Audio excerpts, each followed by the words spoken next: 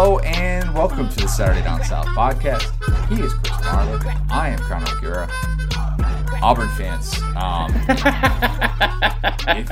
if I predict that someone is starting at quarterback for you, just assume that they're going to transfer because as we found out about an hour before we came on, officially Joey Gatewood is going to be transferring from Auburn. Now things can change. We don't expect them to because Gus Malzahn has said he's going to enter the transfer portal. He wants to be a starting quarterback. The Auburn backup starting quarterback is now the second quarterback who I've predicted would win the starting job. Yeah. And then transfer before the end of the season, joining Malik Willis in that exclusive club. Are they down to that 28-year-old Cade Cord Sandberg? Cord. We saw him on the sideline. Southpaw, slinging it. Looked good. Looked ready. Cord Sandberg. That sounds like, both of those names sound like something you would see like a basic white girl put up on a vision board. Be like, what should we name our kid? Braylon, Brendan, Cade, Cord, or Sandberg? And be like, yeah, we got it. Both of those. Good. It almost sounds like you know how Kristen Cavallari has the Uncommon James. It almost sounds like a name of a boutique clothing store that you could find in Nashville. Yeah, that's a really good point. Joey Gatewood though is expected to be leaving Auburn. That doesn't necessarily come as a massive shock considering what his role was in this most recent game and the fact that Gus Malzahn came out after the LSU game and said, "Look, like." We're pretty much going to ride this out. More or less, that is what he said, and that's obviously not a direct quote. But Bo Nix is his guy. I have complimented him for being decisive about that and saying, look, you need to kind of just pick one guy and go with it. One cut and go, because if you waffle back and forth this quarterback situation, it could be your undoing this year. I like it when quarterbacks have confidence from their head coach. Bo Nix has not lacked confidence from his head coach, but now his head coach is lacking an additional quarterback heading into a very, very critical stretch for what's going to determine possibly his future at Auburn. Yeah, so and I agree with you. Like you got to make your decision. You got to say it with conviction. You got to stand behind your decision. All that stuff. But this is like a kind of a crappy situation for Gus because we're at week 10, right? Auburn has their quarterback. He has done pretty well. He had that first game, and you almost wonder if scoring that late touchdown and having that second half against Oregon has been more of a detriment to this team than a positive because he has not really progressed into what we thought over the course of the year. And this is not one of those offenses where it's like, well, you know what, we can hide behind the run game. And I know it sounds dumb because they're a run-first offense and all that kind of stuff, and they have all the seniors on the offensive line. But this is not like a Georgia offense where it's like, okay, we can run the ball 40, 50 times a game, but like just standard I formation if we want to, and we're going to get these results no matter what. You can't really do that with Auburn because the way they run their offense, it's based off of the quarterback making decisions in the run game, and then also via in the pass game as well. Like they're too late into the schedule. Like you can't go play Georgia and Bama with a quarterback controversy or a dual quarterback system. Yeah, we're going to get to a lot of stuff with this Week 10 preview pod, I promise, but we wanted to hit with this Auburn stuff early on, and just a couple more points on it. You bring up a good point about having only essentially one quarterback that you trust at this point, and the issue now is, I said before, I think Bo Nix needs to be running the ball more.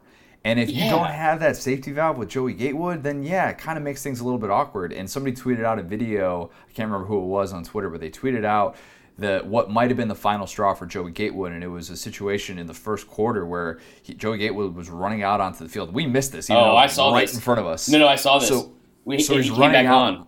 Yeah, so he's like running out, and it looked like Joey Gatewood was going to go into the game, kind of typical for what he's done with the red zone packages. And Gus grabbed him by the arm, and not grabbed him, but pulled him by the arm, pulled him back, and said, "Hey, we're leaving Bo in for this game." And if you're Joey Gatewood at this point, you see the writing on the wall. You see that you're not going to – there's nothing you can do in practice to win this job. No. That decision has already been made. That time has already passed. I don't blame him for necessarily wanting to move on. I give him credit for the way that he handled this, for staying on the team in the beginning of the season when he could have just decided, you know what, I'm going to enter the transfer portal week before the start of the season, see maybe if I can get eligible immediately somewhere else. I don't know how the NCAA handles these things nowadays, but why is he quitting now, some might ask? Because why maybe get hurt at the end of the season, ruin his value, get a little bit out ahead of the whole recruiting cycle and kind of decide, all right, I'm going to put myself out there, do the Kelly Bryant thing. I know he's not preserving a year of eligibility, so it's different in that regard, but just put your name out there and just kind of see what the market's like, because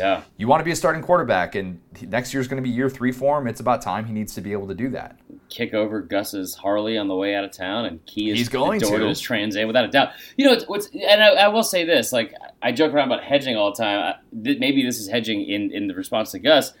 Good for Gus for sticking to his guns in a year that it's like, you are under, you're under a microscope in like how everyone is looking at you, and like your job is on the line, which seems like it's always on the line at Auburn for whatever reason. Hats up to him. I do remember this play happening, by the way, because this was like, if we're looking at the field, it was to our right when he was running in about the 30 or 25 yard line maybe, or somewhere around there, because it was like, it was kind of just an odd thing, because it seemed like it was a situation where, Gate would be going in. But yeah, you're also right. Like, he's not going to do anything that's going to win over the starting job or win him the starting job. And people who think that, sorry, but that's a utopic view.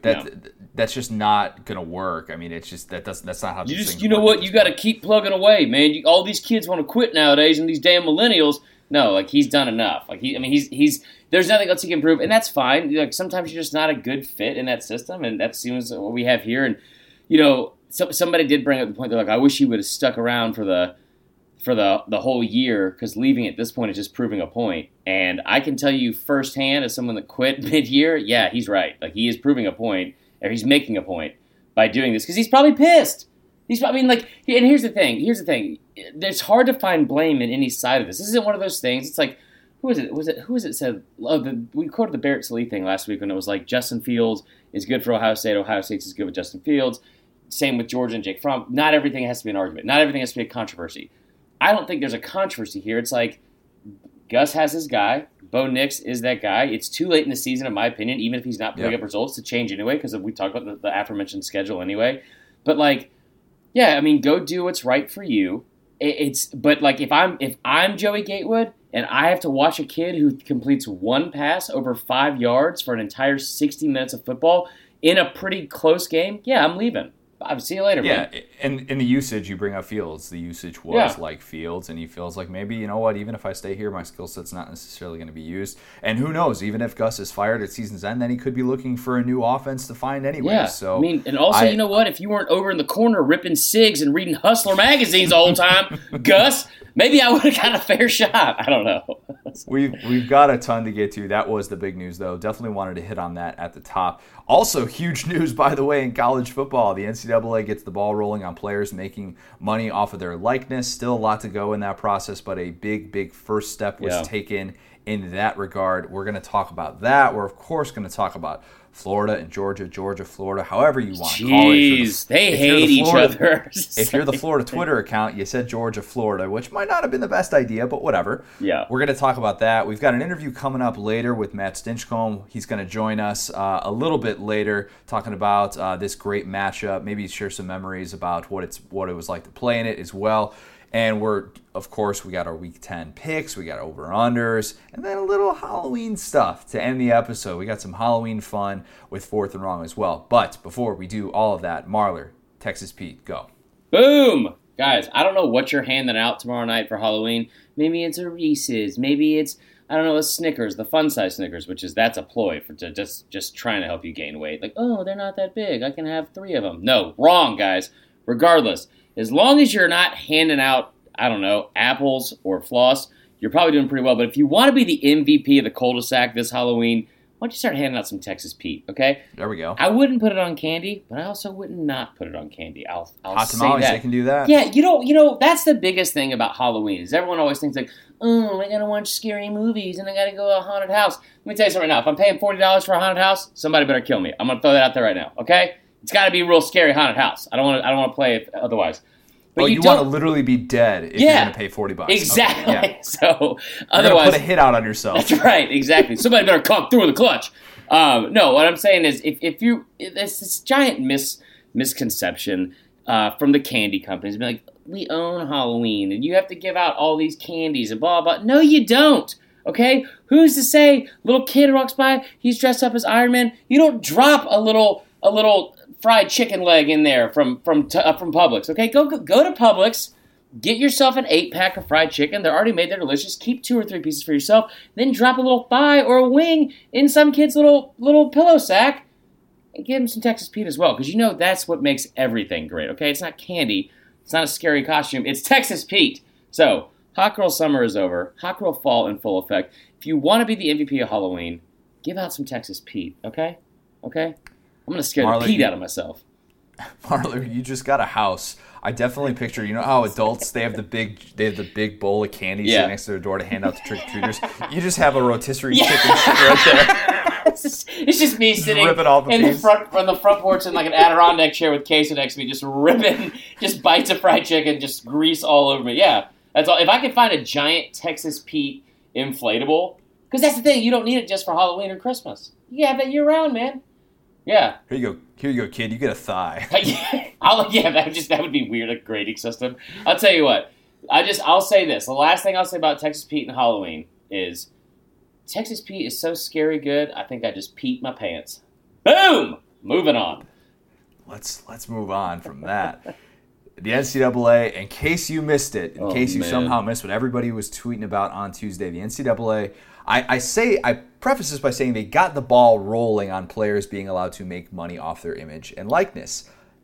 There was some misinformation going around that, this is official and this is happening. No, the process has begun. They voted unanimously to essentially have conversations to open up the guidelines to allow for this. Now, what essentially that means is that they are figuring out these policies because they're like, we can criticize the NCAA and they earn a lot of criticism, no doubt about it. But they need to put the policies in place to be able to say, all right, we can't have this necessarily just be the Wild Wild West. Yeah. There's recruiting that goes into this, and you can't just have duffel bag boosters dropping off wads of cash. They're going to try and have some sort of regulation to how they go about this.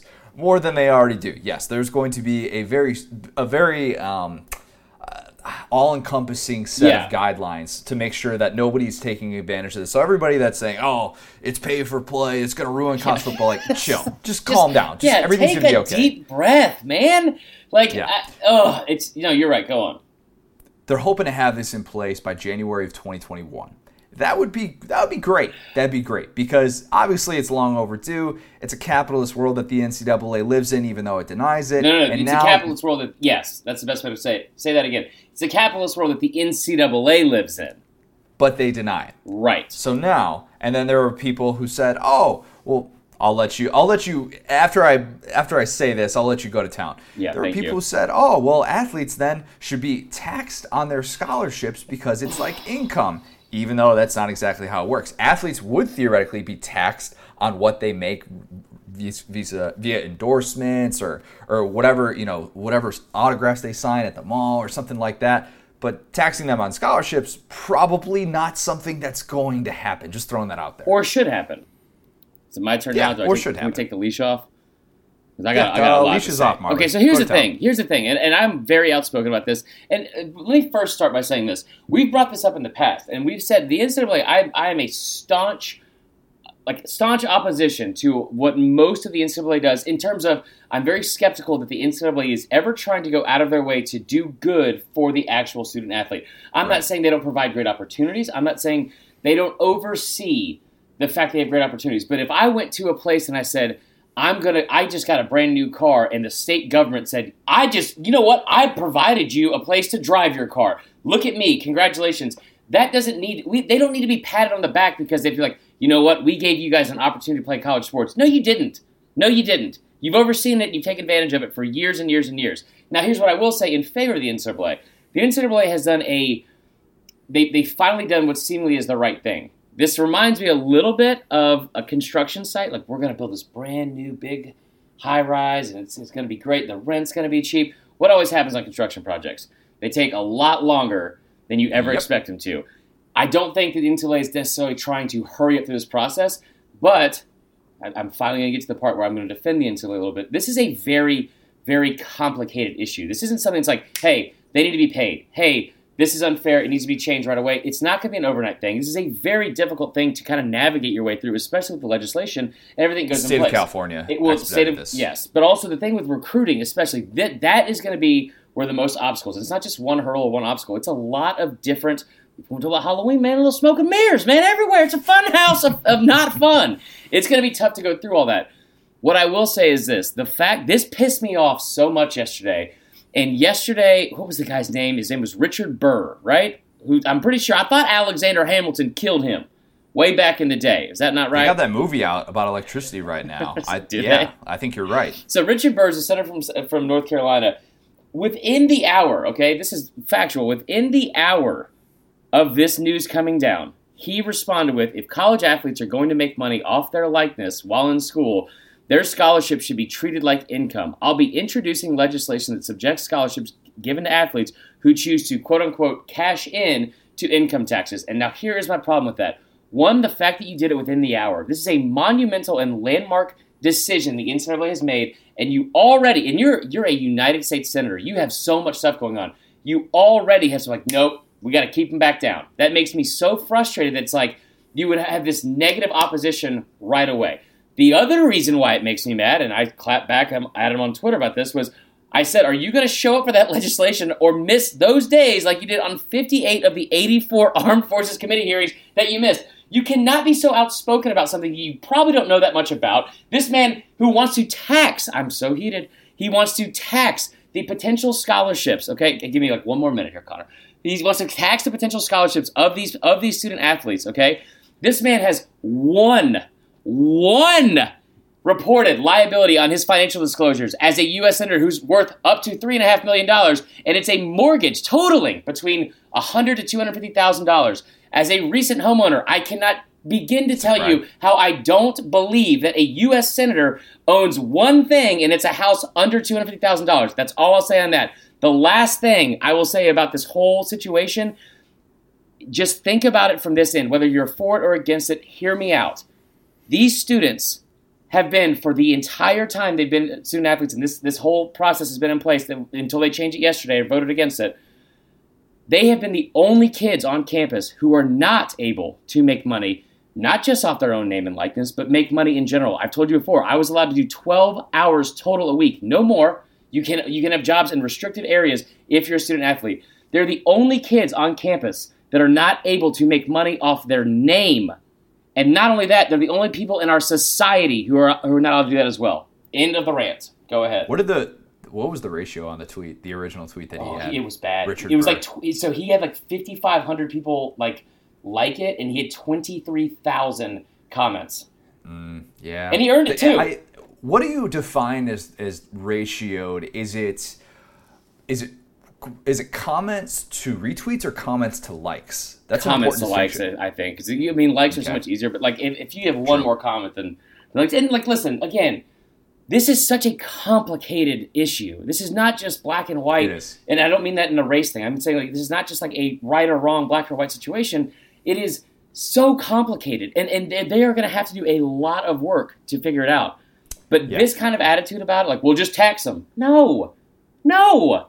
And you brought the whole thing about what happens if so-and-so, what's to keep so-and-so from giving, I think somebody said, what's to keep Jimmy Rain from Auburn, the Yellowwood guy, from paying recruits just right off the bat?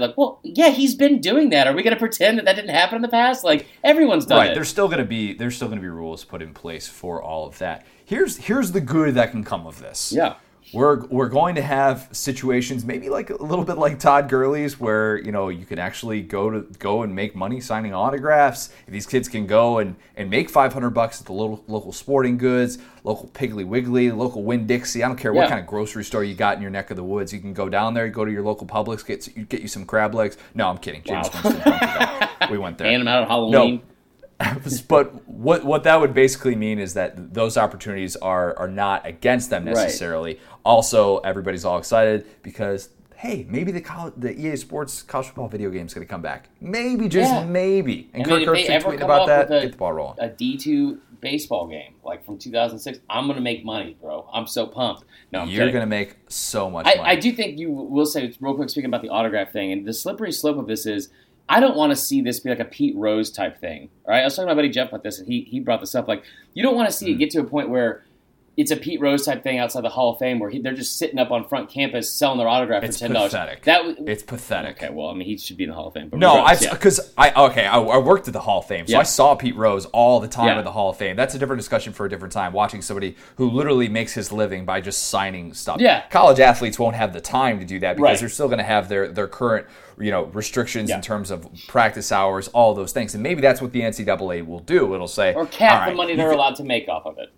Yeah, some sort of cap, some sort of hour regulation on all of this outside of football. Maybe it's an off-season thing too. Who knows what they're going to do to handle all of that. But it is an interesting situation. So let's have a little fun with this. Let's say that this was put in place right just now, and every single college athlete could go to whatever sort of business that would allow them to sit at a table and sign autographs, because that's really how a lot of this is going to be done. I tweeted about this a few weeks ago. I actually think what this is going to lead to is a lot of them becoming influencers. That's something that people haven't really dug into a lot. If you think reality TV stars can make a living doing this, you haven't seen nothing yet.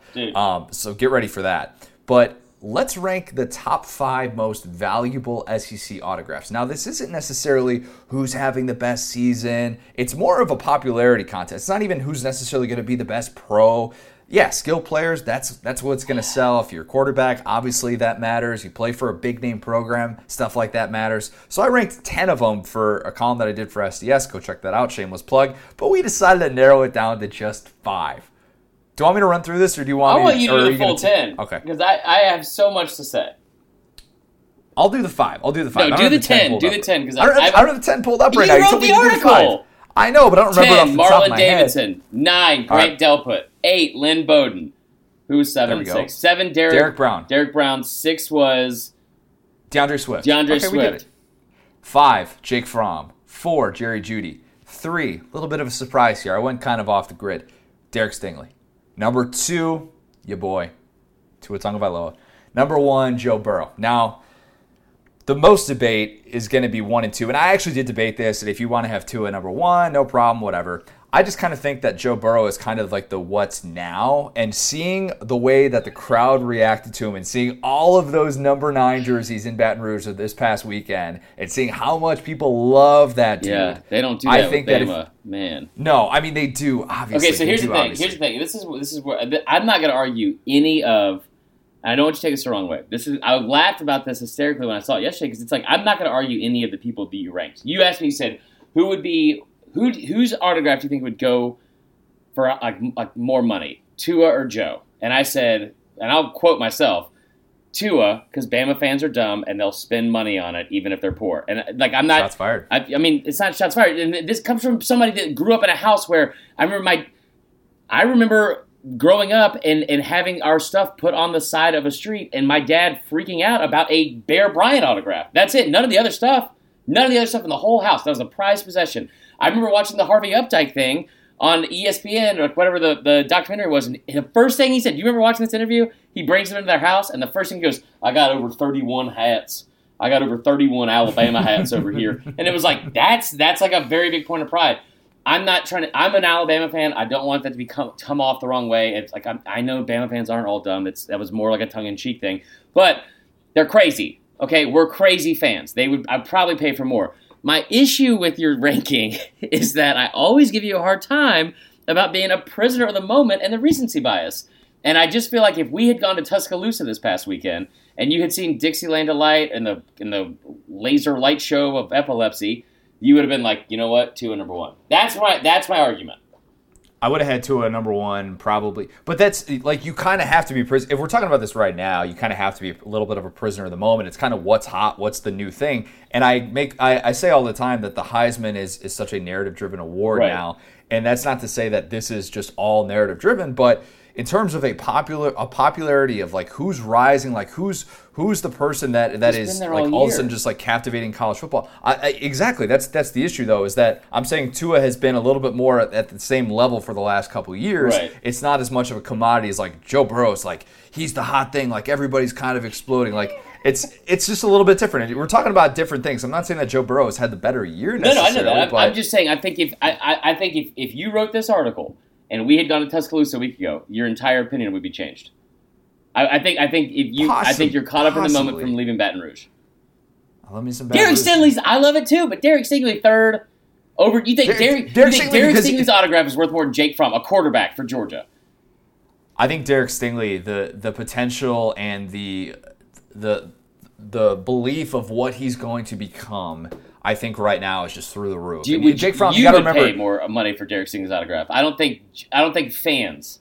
You got to remember right now. We're talking about right now. Jake Fromm has struggled in this offense, and I said in the article, I said, if you had asked me about this a month ago or coming into the season, Jake Fromm is top 3 on this list, easy. Yeah. Easy, probably number 2 on this list. But we're taking into account everything, the context of the season, all these different things. And yeah, part of it, obviously fans are I think are a little bit more likely to want to get future first round draft picks as well. So that factors into this. I mean, just all these different things that can go into it. So I just think that everybody's so high on Derek Stingley and so everybody's so sold on him already that he's going to be a surefire success, that he would be able to walk into any sort of place. And he's a household name. The fact that he's a local kid, I don't know if he's a household name. He's a household name in the SEC. Yeah, I don't know if Georgia fans know who he is. I know. Everyone knows who Jake Fromm is. This is your lesson right here. Yeah, learn. No, learn and listen, Stingley is one of the best players in the SEC. We talked about this before. In the middle of the season, before they even came out on the list, he's a bona fide All-American. And ESPN came out with their midseason All-American. He definitely is. We saw it on display this weekend. I'm just saying, devil's advocate here. First off, quarterbacks. It's the same. Like, that's who you're going to get an autograph from. That's who you're going to pay the highest price from. You don't stay in the line to get an autograph from the Intercontinental Champ, Connor. You get an autograph from Ric Flair. Jake Fromm is Ric Flair because they're both balding. So there's that. I don't think Jake Fromm's balding. It's a weird hairline. It's just a weird hairline. He's such a good, but how much money is this? Side note: how much money is this kid gonna make from Cabela's and a basketball? Oh, so much, dude. There's not even really. I mean, even if he stays in college, that honestly, and somebody brought this up yesterday. I forgot who it was. Who was it? Dang it! They brought up the fact that it was a former coach or something. Maybe. Oh, it was Mark Richt. He said this might honestly entice kids to come back for a year. Oh, that's interesting. You know what I mean? It's because they can make money and stay popular. I don't think Jake Fromm. I don't know his family background or anything like that. He seems like he comes from a good family, get a good head on his shoulders. I don't know his financial situation. But if you're a kid that can still make money and come back for another year, and you don't have to test the waters of the NFL draft, I think that is the one big positive that this is gonna be. This I don't think that's a good sentence, but you know what I'm trying to say. There are a lot of advertising opportunities though in the NFL once you get there and stuff like that too. I mean, even Montez Sweat has himself an endorsement deal. Yeah. He's got a Old Spice? Old Spice. Yeah. But if you can Montez Sweat. If those are all guys that are legit first rounders, but if you're a guy that can benefit from staying back a year and also make money, then on top of what Boosters already sliding on the table, it's good. It's good stuff. Speaking of Jake Fromm, he's got a huge matchup this weekend against Florida and Georgia and Florida. Second straight year that this is a top 10 matchup. I'll say this. I'm blown away that Dan Mullen has made this 2 top 10 matchups in a row to start off his time in Florida. Impressive. When he came into Florida and he sort of called out Georgia, that every blind squirrel finds in that thing. And I know Florida fans are like, he was taken out of context. It was just at a recruiting event, whatever it was.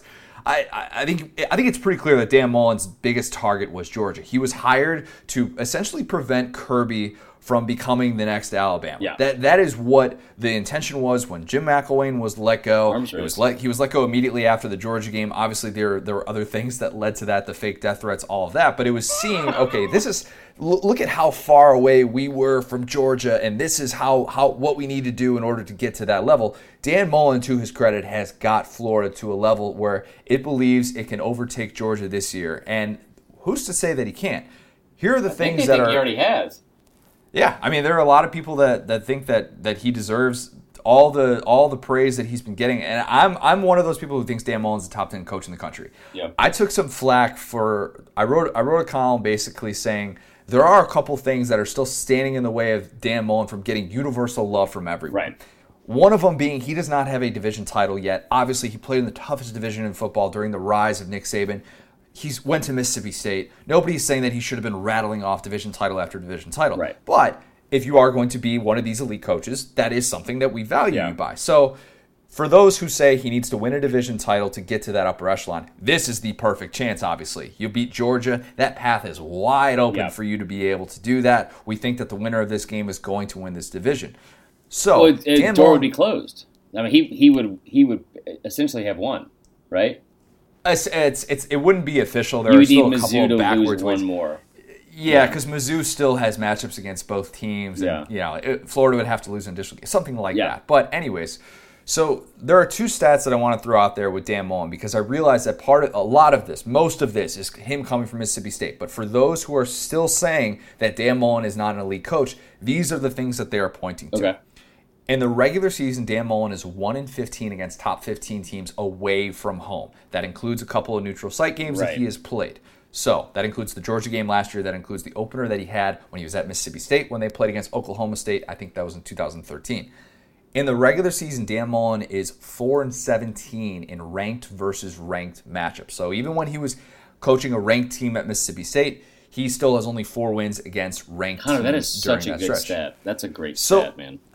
Because there were a lot of people who looked at the first stat and said, all right, well, yeah, he's playing against LSU, he's playing against Alabama, he's coaching Mississippi State. Like, what do you think is going to happen? I get that. That 4-17 number, I expect them to turn that around at Florida. Yeah. This is your chance, though, for all those people that are pointing to that stat to say, you know what, we don't care. We'll go on a neutral site. We'll beat a team like Georgia, who was picked by many, myself, to win a national championship. We'll go beat them at a neutral site. Our best versus their best. Me with a backup quarterback. I don't care. I'll beat you. Huge opportunity in front of Dan Mullen this weekend. Yeah, so I brought this up before. Like, I was staunch. Second time I used that word today.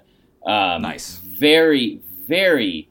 I don't know the word I'm trying to say. I didn't agree with you when you brought up the whole Dan Mullen being top 10 coach thing, and I kind of championed Orgeron being up in that that top 10 ranking. He is now, in my opinion. Yeah, I think he was before. We just didn't give him credit for it. Because of the numbers he had already. Like, what he's done this season, he's 3-0 against top 10 teams. This isn't about Ed Orgeron, but, like, his record against top 10 teams before the season was still impressive. It was incredibly impressive.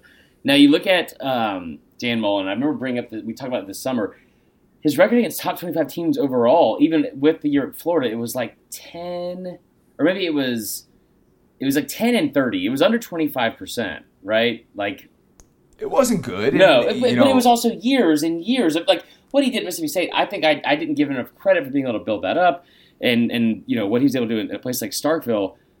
I think we all just kind of assumed he was going to have this success at Florida, and I was big on the fact that he kind of walked into a perfect situation last year. What he's been able to do this year has been nothing short of incredible. I've said it time and time again in the past couple weeks. Any adversity Florida has faced, they have overcome. Backup quarterback, top 2 defensive players on the defensive line out. C.J. Henderson missed some time. I mean, C.J. Henderson, Marco Wilson, Kadarius Toney, and we've forgotten about Kadarius Toney. And that kid is a weapon. He's an absolute weapon. This game is so big to change the narrative, and it's interesting when you think about it, because if you're a Florida fan, as I've learned all offseason from Florida fans, oh my God. This is one of the most passionate fan bases I have ever seen in my entire life. Yesterday I was going back and forth, and it wasn't an argument. It was just me going back and forth with Casey Hampton. And I said something about, I was like, he said like the line in the game. And he's like, I just don't understand why hashtag Florida Twitter is freaking out. I was like, please, God, don't. It's like going into a dark bathroom and saying Bloody Mary 3 times. Like, dude, please don't do this to me. So I will say this. Both these fan bases absolutely hate each other, okay? And I'm not trying to mince my words with that. They hate each other. And that's one of the things that makes college football so great is these rivalries. Florida, when you look at what their fan base is gonna take away from this game, do you think, this is me asking your opinion, do you think anything short of a win is underachieving? Because going into this game, they've been outscored by 55 combined points in the past 2 seasons. Okay, they got beat 42-7, and then 36-19.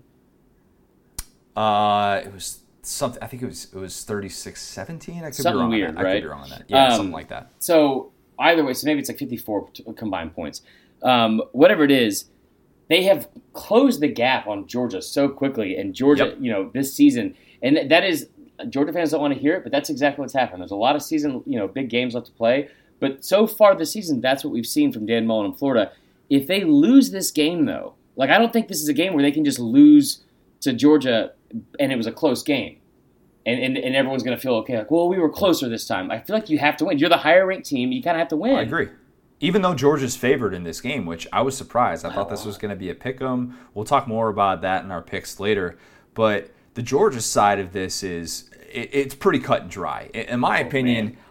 I don't know how you justify keeping James Coley if we see more of the same from the Georgia offense. Agreed. And I know that he's going to probably keep his job after this game, and if they lose, and he's not just going to get fired midseason, probably that wouldn't happen because Kirby has defended him at every chance possible. But if they come out and they lose like some 21-17 game or something like that, how bad of a look would that be for James Coley when he's got to look across that sideline and he sees Dan Mullen working with a backup quarterback? Meanwhile, he's got Jake Fromm, he's got DeAndre Swift, he's got reportedly the best offensive line in the country, and he can't get anything going. That would be a terrible look coming off of a bye week when you've had 2 weeks to prepare for this. We've been criticizing his play calling for a month now. Yeah. There'd be no excuse to come out and do the same exact thing over and over. Now, maybe that doesn't happen, and maybe what happens in this game, the path for a Georgia victory could be Todd Grantham sends a bunch of pressure, and Georgia just decides we're going to run right up the gut. We're going to run right past it. I don't want them to gain another yard. What a great line. I misquoted the other day. I misquoted you when I said that when you were doing a Coach O imitation. Ooh. That it was the line was from Waterboy. It was definitely from Joe Dirt, and I was dead wrong on that. Oh, that's fine. I realized that listening back to it. I thought it was too until you just said something. So remember the Titans. Why you make a man, but I know that. Goddamn boy. They will remember the day that they played the Titans. I think, yeah, but we need to talk about putting that Coach O impression to bed. But no, I mean, like, you're right. This is a hypothetical situation. Very hypothetical.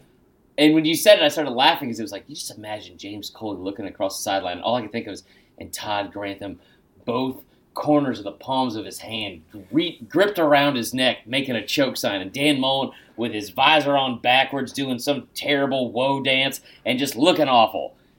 All of that could happen, and if it does, you're right, man. Like that is a terrible look because it's like, for all the reasons you said, this is against a backup quarterback. You've got Jake Fromm, okay. The only outside of maybe defensive, well, I don't know, on offense, the only part of Georgia that isn't as talented or deep, maybe because they might be as talented, is the receiving core, and to be, I mean, this offensive line is supposed to be the best in the country.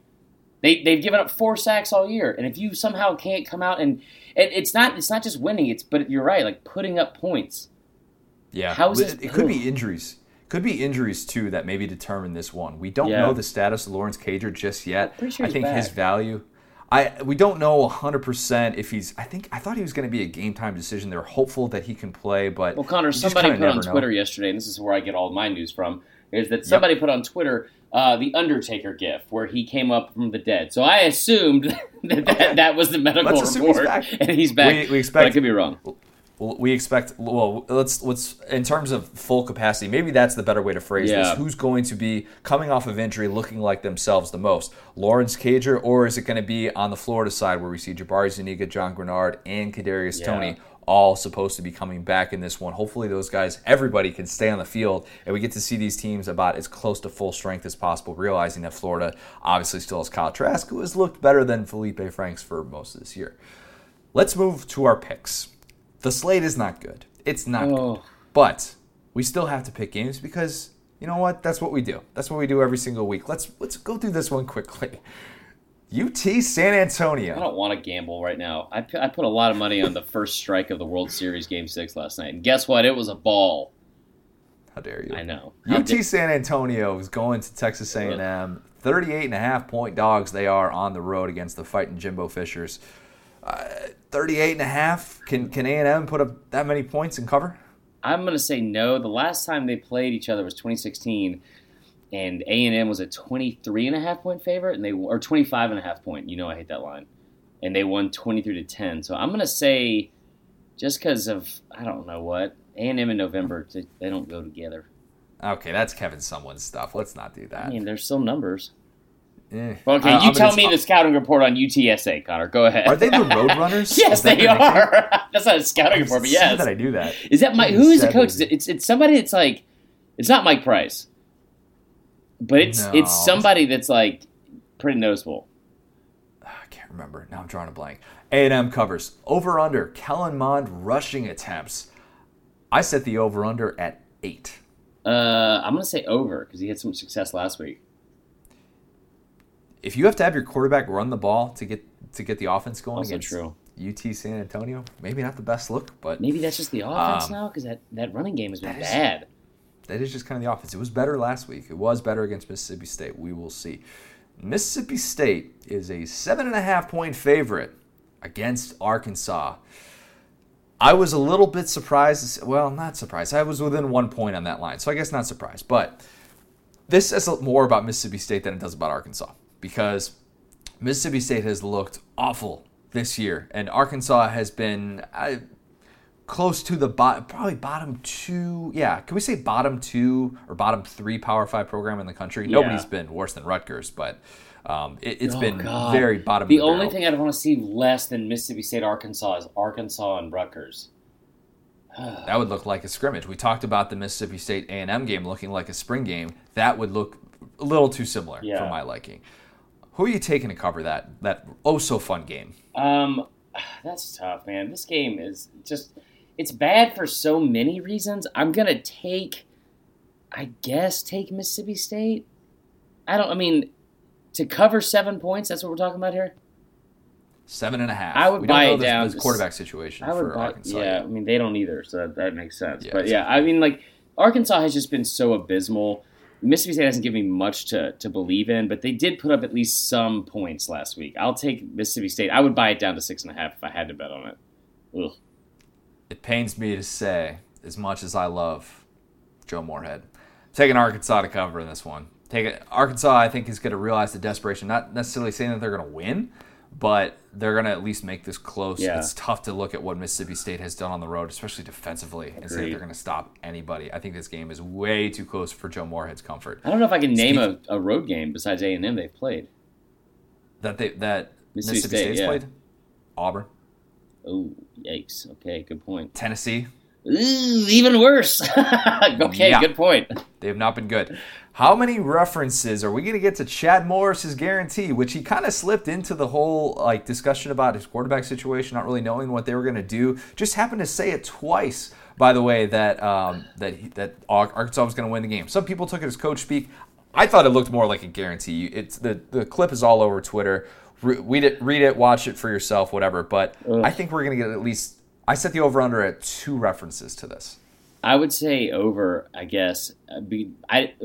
This is like when Gary Johnson ran for president in 2016. He's like, "We're gonna win." Like, no, you're not. It's like, no, you're not gonna win as the third party in a president. Like, this is that's like the level of this guarantee.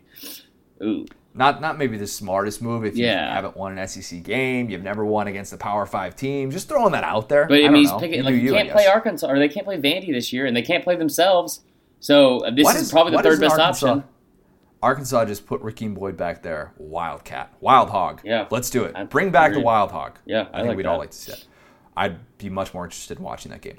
Ole Miss and Auburn. Auburn is an 18.5-point favorite, a little bit higher than what we thought. Yeah. But coming off of the LSU game, very physical game, can Auburn cover a 3-score spread against an Ole Miss team that's been better than we thought was going to be? Hold on.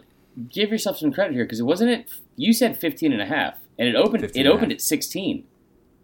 Oh, okay. Yeah, all right. So I will give myself credit. I'm taking Ole Miss to cover. They're coming off a bye week. I agree with you that Ole Miss should look better down the stretch, playing with some sort of desperation. Yeah. Maybe they sense Matt Luke's job is kind of on the line at the end of the year. Also, the fact that Auburn has a quarterback that literally can't complete multiple passes over 5 yards, and their backup quarterback just left the program midweek. But the one thing I'll say to push back on that is Auburn has looked really good against inferior competition this year. They blew out Arkansas. They blew out Mississippi State. They blew out, who was it? They played Tulane. What was that? I can't remember the final score of that game. They also got a bye week before they had to play after that loss. They haven't had to come back-to-back weeks after a loss. That's interesting too. I'll take Ole Miss to cover in this game and say that they're going to have a more clear identity in terms of what they want to do at the quarterback position. I tell you what, and real quick on that, if I swear to God, Ole Miss, because I've been blowing you up all year. Don't want Matt Luke, the head coach of Ole Miss football, coming out here needing a must-win situation. All of our goals still in front of us, getting to a bowl game. If Ole Miss comes out and has less like, what's the word I'm looking for here, Connor? Congruency. I don't think that's it. Fire? No, it's just if they have more quarterback. Less of a plan? What's that? Less of a plan? Yeah, sure. Less of a concrete plan at quarterback than Auburn. Okay. I'm going to be pissed. Like Auburn has a back. Like I mean that somewhat tongue in cheek, because the fact that Auburn only has one plan at quarterback now at this point because everyone else is left. But if don't sleep on Cord. Yeah, I'm sleeping on Cord. Did you see his legs? I didn't like his hairy legs. I'll throw that out there. As a fellow hairy legs guy, I take major offense to that. His legs looked like mine. Like there was zero definition from the knee down. It was just too just. Ugh. Anyway, I can't get into it. It's gonna make me sick. Regardless, I don't. The last thing Ole Miss should do, especially coming off a bye week, is come out and be like, we're gonna run two quarterbacks out there again. We're gonna give both kids a chance to play. No, Matt. No, stop. No, Matt. Don't do that. Don't do that, Rich Rod, either. The over-under for this game is Rich Rod blow-ups in the booth that we get to see on camera. That's an important caveat. He's going to have a ton of blow-ups, but the ones that we catch on camera, I set the over-under at a very simple 1. So, and I like this number, Connor. You're really good at this game. You're so good at this game. Thank you. But what I wish that – I want to throw in another little wrinkle here, another little caveat, if you will. Should it count for more than 1 if the camera stays on him for more than a certain amount of seconds? That's interesting. You know what I mean? Maybe the over-under should have been seconds on camera of Rich Rod blow-ups. Like if it's we set the over-under at like 20 seconds? I was going to say like 10 because it's a hurry-up offense, I think, so kind of they want to move fast, so I don't know. Plus, cameraman always gets uncomfortable.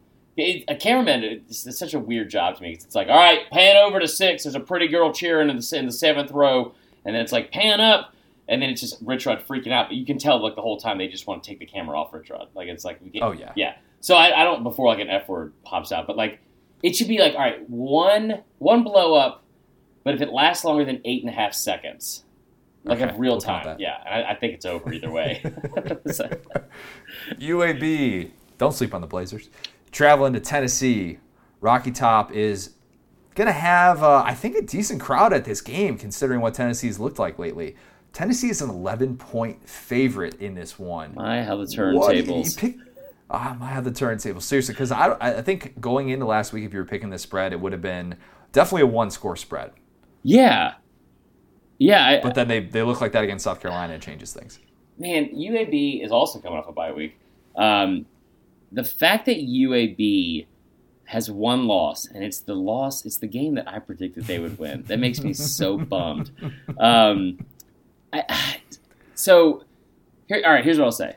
Tennessee. You're going to bet jaded. I know it. Well, I'm going to what?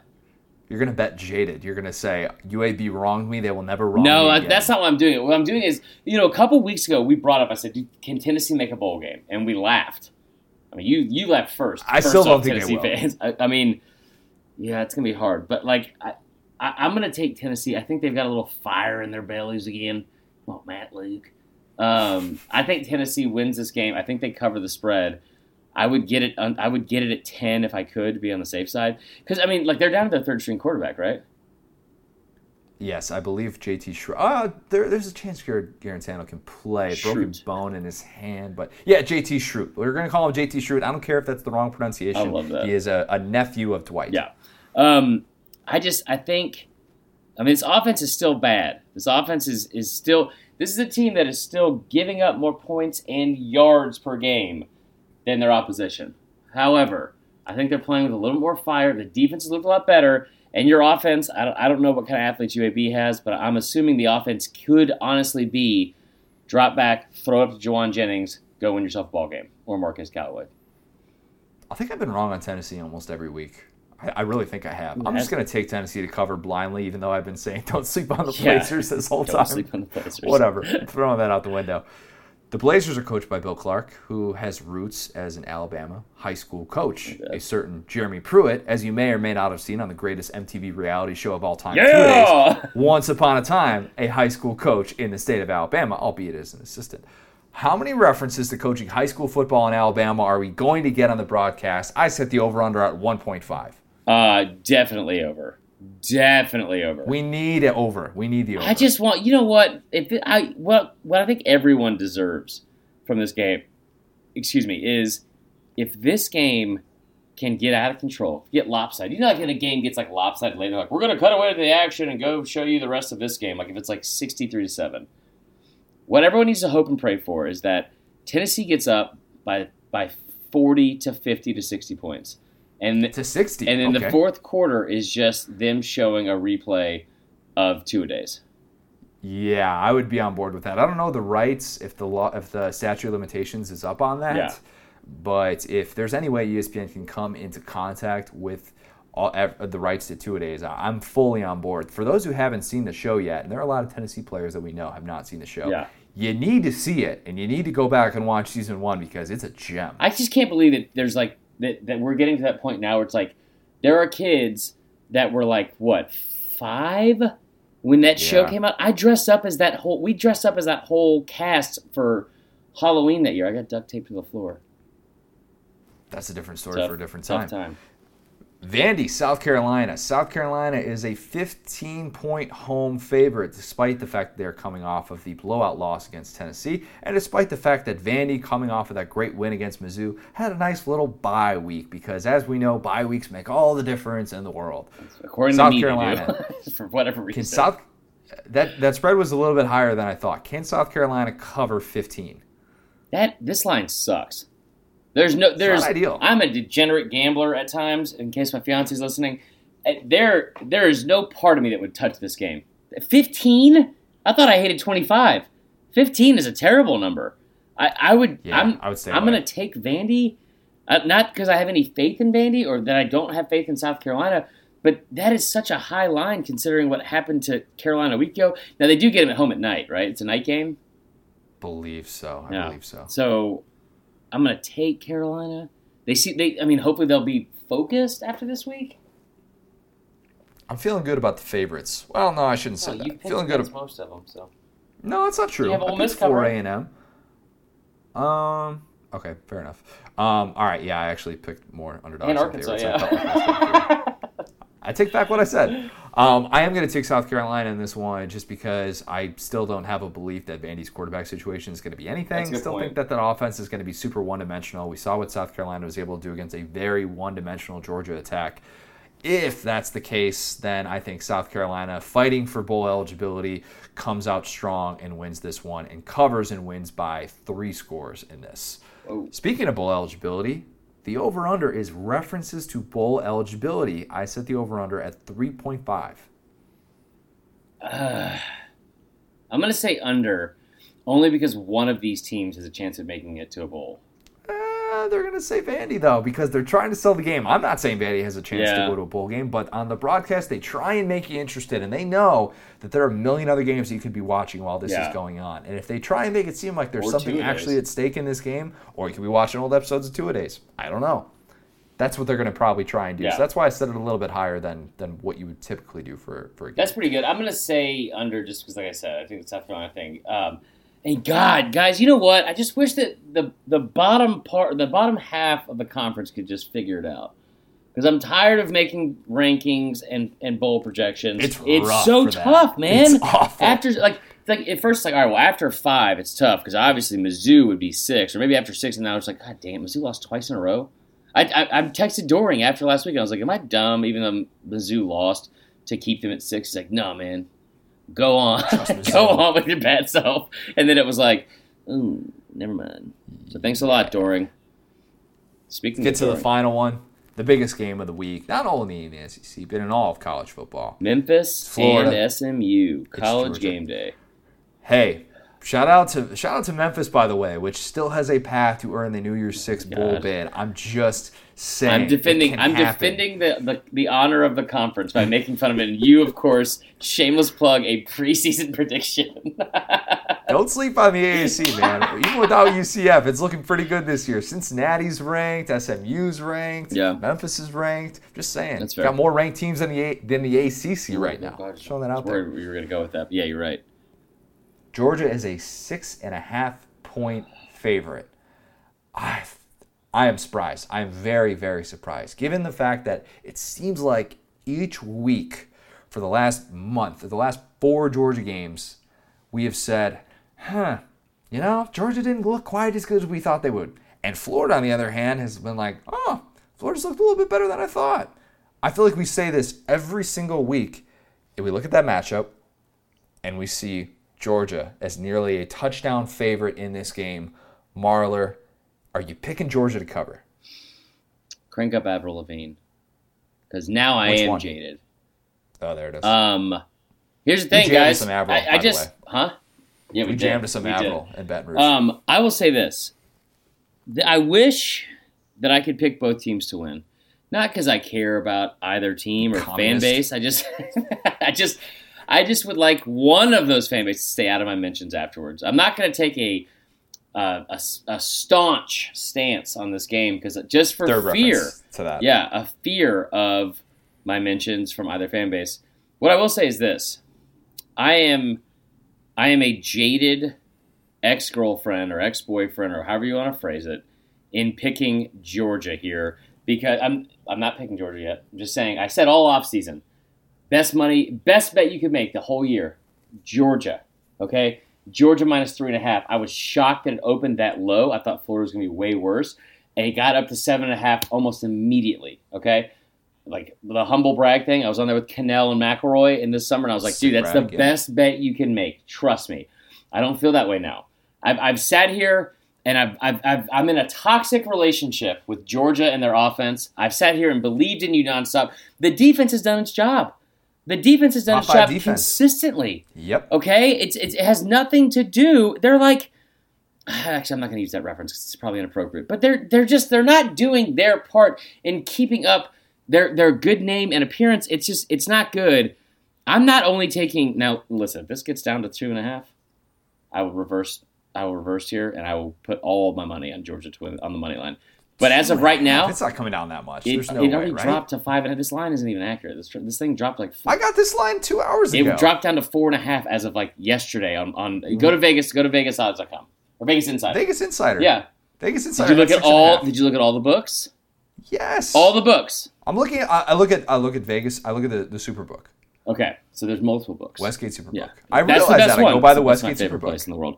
There we go. Anyway, but regardless, if it comes down a lot, which I expect it to anyway, I might change direction here. I'm taking Florida to cover the spread. I'm taking Florida to win outright. They've had a week off. They are also jaded. They're angry. I know this Georgia defense is really good. Florida to win 27-23. Marler, tell me, why'd you have to go and make things so complicated? You think that's complicated? When do we get to the locks of the week, dude?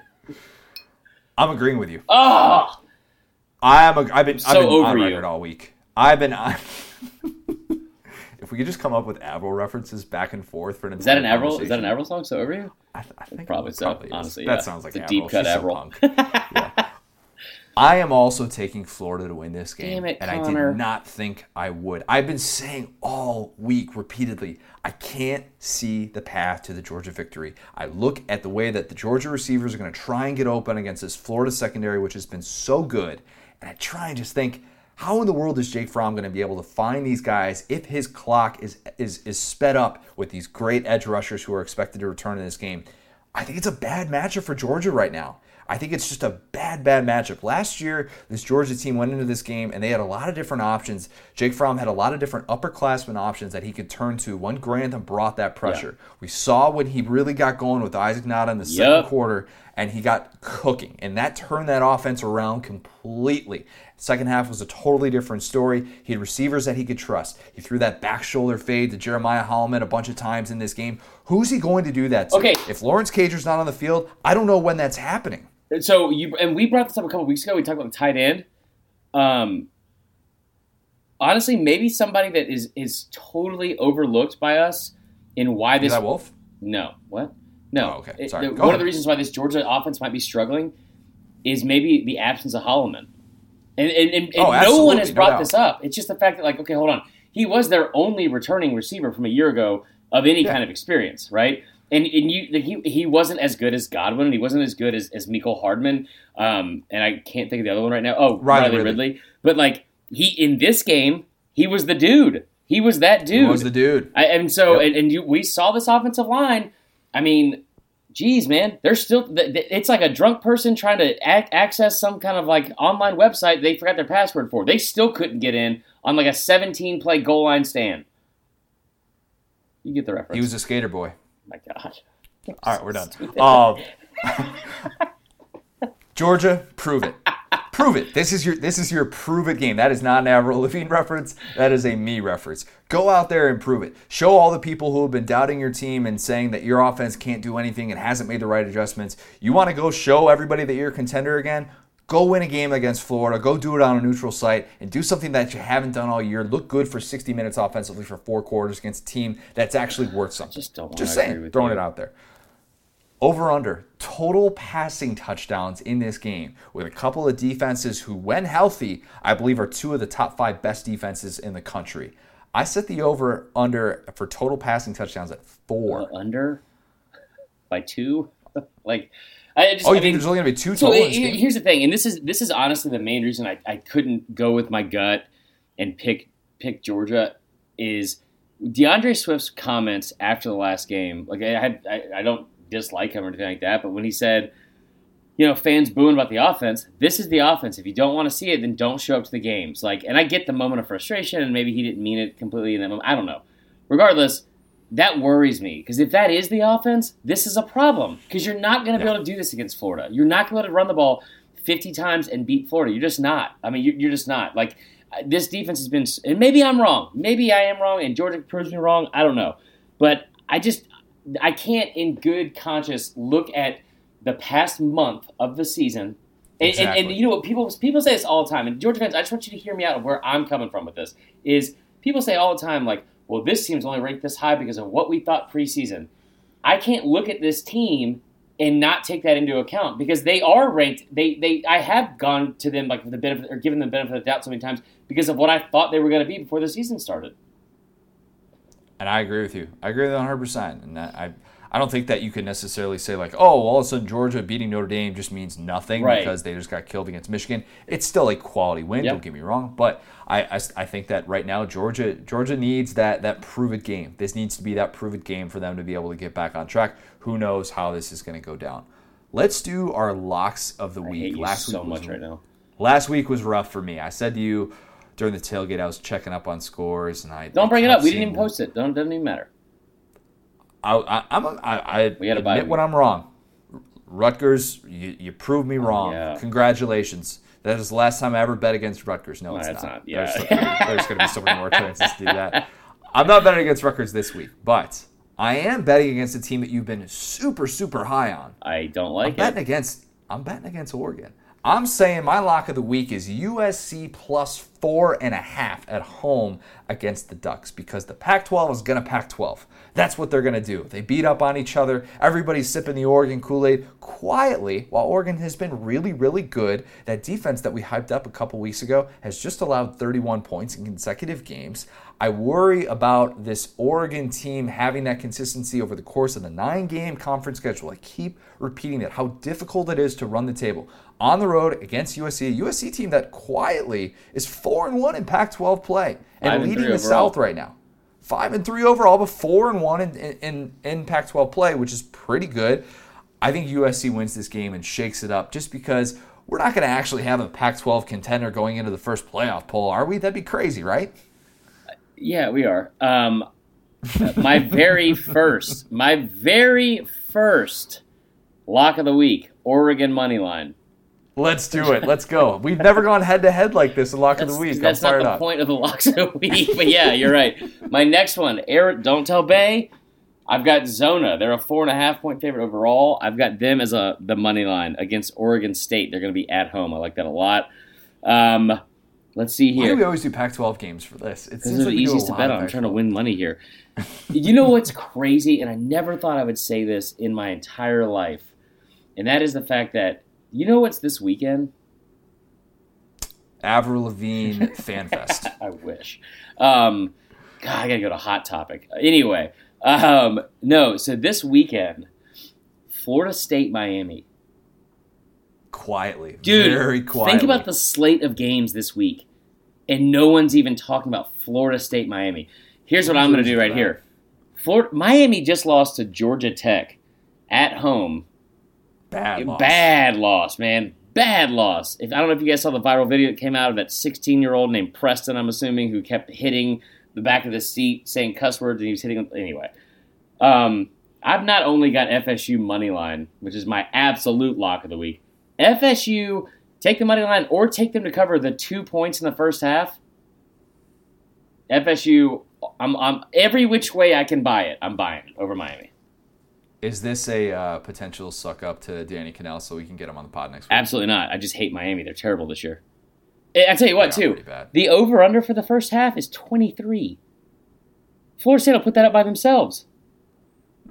They're a first half team. They're averaging like 28 points in the first half of every game.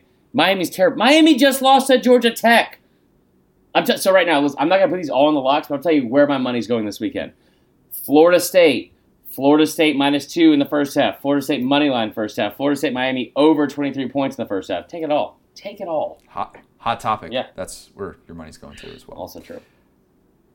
Let's go to our interview with our good friend, a guy that you did not go to school with. Fellow Parkview Panther. But went to the same exact school, walked the same halls. Two kings of Parkview. Let's kick it to our good friend, Matt Stinchcomb. We're now excited to be joined by a very special guest. It is SEC Network analyst and former Georgia offensive lineman Matt Stinchcomb. Matt, your cover photo on Twitter looks like you with the All-Americans back in 1997. Peyton Manning is holding the ball, and you're right in the middle below him. Did you ask if you could hold the ball in that picture? No, I can't say that came up. Why didn't it come up? Because you should have been holding that football is what I'm saying. You think in a room with Charles Woodson and Randy Moss that an offensive lineman should be holding it other than Peyton Manning? That's exactly what I'm saying. Okay. That's interesting. Is your favorite college football award the Remington Award? Yeah, well, I think that's pretty much what I'm basically saying. So I just, I think it would have added a little bit more flair. Quarterbacks, Charles Woodson, they were getting all the love. I think it would have been a better photo if you were kind of in the middle of it. It would have been a sign of the times, right? Absolutely. Who do you think should win the Heisman this year? Which offensive lineman from Wisconsin? Ooh, that's a great question. Is Cole Van Lanen still there? Let's get who was it? Bo Bonschwinzel. I can't pronounce his last name. Those guys were good. Those guys were already taking a turn. So Matt's joining us on behalf of the All-State AFCA Good Works team. Matt, tell us about the fine work that you're doing with them. Yeah, well, first of all, I appreciate you having me on. This is the highest honor you can get as a college football player, the Remington Award aside, because it's representing and recognizing the community work that is being done by a lot of college football players, not just the ones that are named to this team, and there's only 11 of them. That's represented across all the levels of football. At the FBS level, there's 11, then 11 more for the balance of the players that are playing at the collegiate level. And what these guys are doing is pretty remarkable. I mean, starting their own nonprofits, they're heavily engaged in community works in what is otherwise a really crowded schedule. They're finding ways to impact others. They're reading to kids. They're building Habitat for Humanity houses. In the instance of the three from the SEC, Spencer Eason-Riddle, a linebacker at South Carolina, earned a scholarship before the season started. Landon Young, an excellent left tackle for Kentucky. He's overcome injury, but he's done a ton of mission work abroad.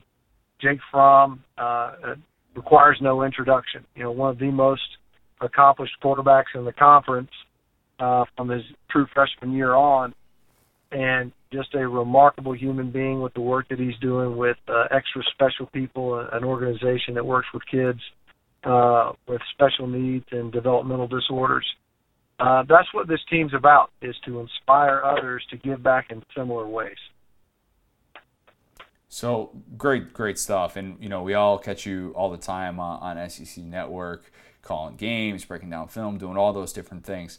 This is the second consecutive week that we've had a former SEC offensive lineman on our podcast. Last week was Cole. Your brains are bigger than us normal humans. How would you fix Georgia's offense? Score more points. All right, boom. Hear that, Georgia? I love it. I think you're overestimating the size of my brain. I will say this: that assumes that Georgia's offense needs to be fixed. A lot of folks, I think, are saying, "Oh, you open up the passing game." I think, nah. Well, you certainly could. That seems a little bit rash when you look at the offensive backfield that's available to Georgia and an offensive front that, though much maligned, largely misplaced. South Carolina is a game that everyone wants to point to. Last year nobody said much about the offensive front, and I would say they played much worse versus Missouri a season ago. But because Georgia won and got a bunch of turnovers and generated big plays, nobody really talked about it. Truth is that Georgia's offensive front played really good in the first half, and the run game, albeit lacked explosive runs, was a really, really impressive production on the ground game as well. It's just a matter of where the explosive plays. South Carolina did a great job of keeping Georgia in front of them. That was the blueprint. And, of course, Georgia accommodated them because they had to earn their way down the field. And when they did, they turned the football over. Well, all you really gained was field position, but you're forfeiting time and certainly momentum as well. 4 turnovers, 2 missed field goals. I don't know that any offense is built to overcome that. And certainly absent takeaways on the defensive side of football in their lone loss this season. I think what adds to the idea that their offense needs to be fixed is that a performance versus Kentucky, you're facing a team that's starting a wide receiver at quarterback that has virtually no place-kicking ability in the rain. And it wasn't a laser light show, and I think that's what a lot of people anticipated Georgia coming out and trying to do versus a beleaguered secondary in Kentucky. I don't know that was a reasonable expectation. They won by 3 touchdowns and blanked the opponent.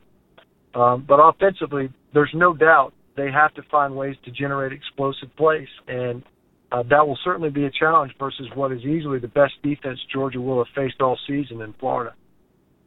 That's fair. So you have a great show on SC Network. I actually watched the one this morning with Nick Saban, SEC Film Room. It's one of my favorites. From what you've seen on film this season from both teams, what has impressed you the most from either UGA or Florida, and either offensively or defensively? Yeah, I would say Florida's ability to engineer around their offensive line has been pretty darn remarkable. And that offensive line's improved. We saw them earlier in the season. And I actually had them in the film room in week 0 versus Miami. And it definitely was not a strength at that point in time. It's not necessarily a strength now, albeit, take nothing away from those guys. They've protected very well versus what I think would be reasonably expected. And they've been able to generate some explosive runs. I think you credit that to the efforts of Damian Pierce versus South Carolina and LaMichael Pirine versus Auburn. But regardless, they found ways to rip off those big runs. But their ability to not only weather a change at quarterback, and albeit I think it's ultimately an improvement, the way Dan Mullen calls the game with Kyle Trask, and the way Kyle Trask, frankly, processes and makes decisions quickly and does an excellent job of distributing the football, throws a highly catchable ball. All those things matter. That's been really impressive, among many other things. I think for Georgia, it would be more defensively than anything else. Offensively, they've been compromised, I think, for a variety of reasons. One, the new faces at wide receiver that I think seemed better than they probably really were early in the season due to the competition that Georgia was facing. Maybe more was expected of those guys from the outside looking in than was reasonable. And then offensive front has been a revolving door. A lot of the guys, Cade Mays has had to play 3 different positions this year, and it's not by choice.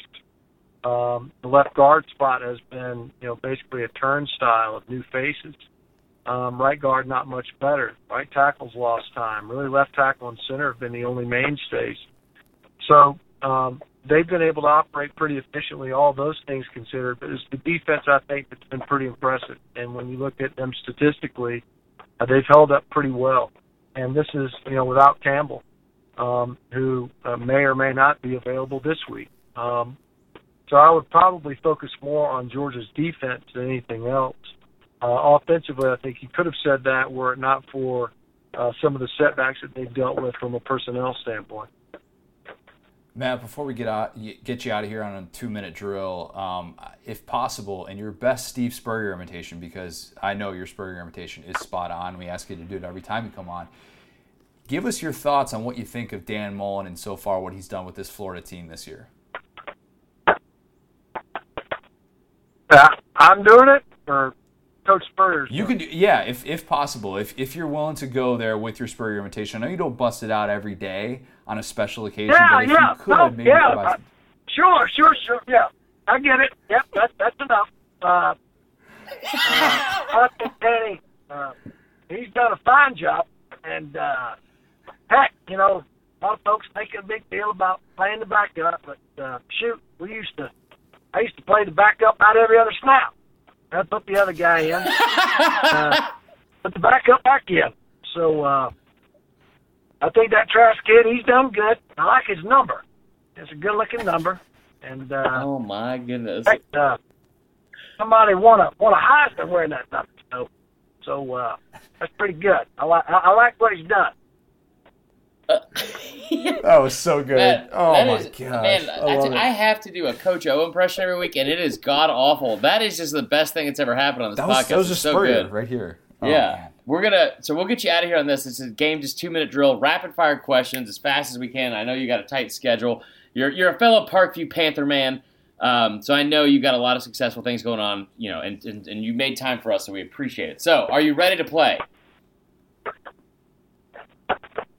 Absolutely. Bucket list concert. Van Halen with David Lee Roth as the lead singer. Ooh, I like that. Okay. Describe the world's largest outdoor cocktail party in one word.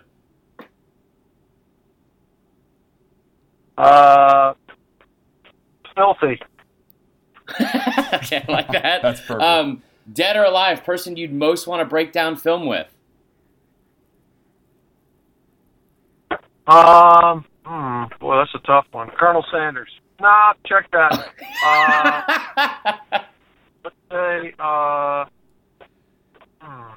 don't know. Whoever the guy is that came up with the little fried Krispies and Long John Silver's fish pot. Okay, that's it. I like that. I can't argue that. Okay, 3 left.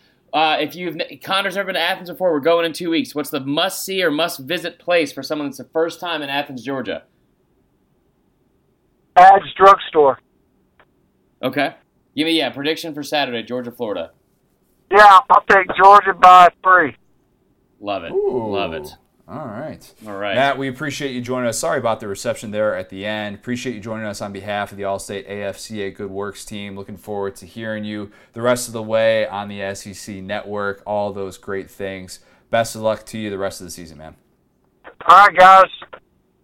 All right, Thanks, care, man.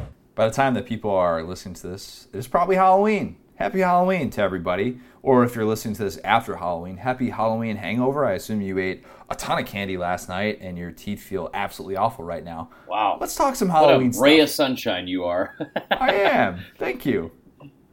Let's talk some Halloween stuff. We've got Halloween costumes for a bunch of SEC coaches. I think we've done this before. I didn't go back and look if we did this last year, but if we did, oh well, pretend like we didn't and just be happy or that... pretend like we did and we're doing it again because it's Halloween. This is literally being released on Halloween. Yes.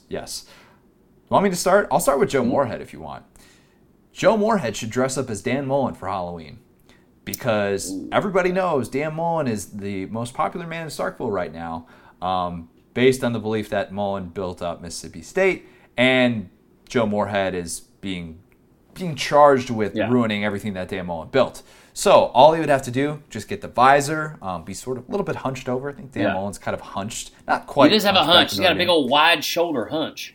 Yeah, but just a little hunch. Part the hair to the side, get the maroon visor. Got to go clean shaven for that look as well. But I think my guy Joe can pull that off. I mean, he is definitely. I'll never see him as anything that's not Patrick from SpongeBob. Always It's a slap in the face. That's. I mean, they have the same. Well, they used to have the same body type, and I'm pretty sure that maybe I'm the one that helped him lose weight because of that joke. But regardless, Garrett Schrader, Ryan Fitzpatrick, boom.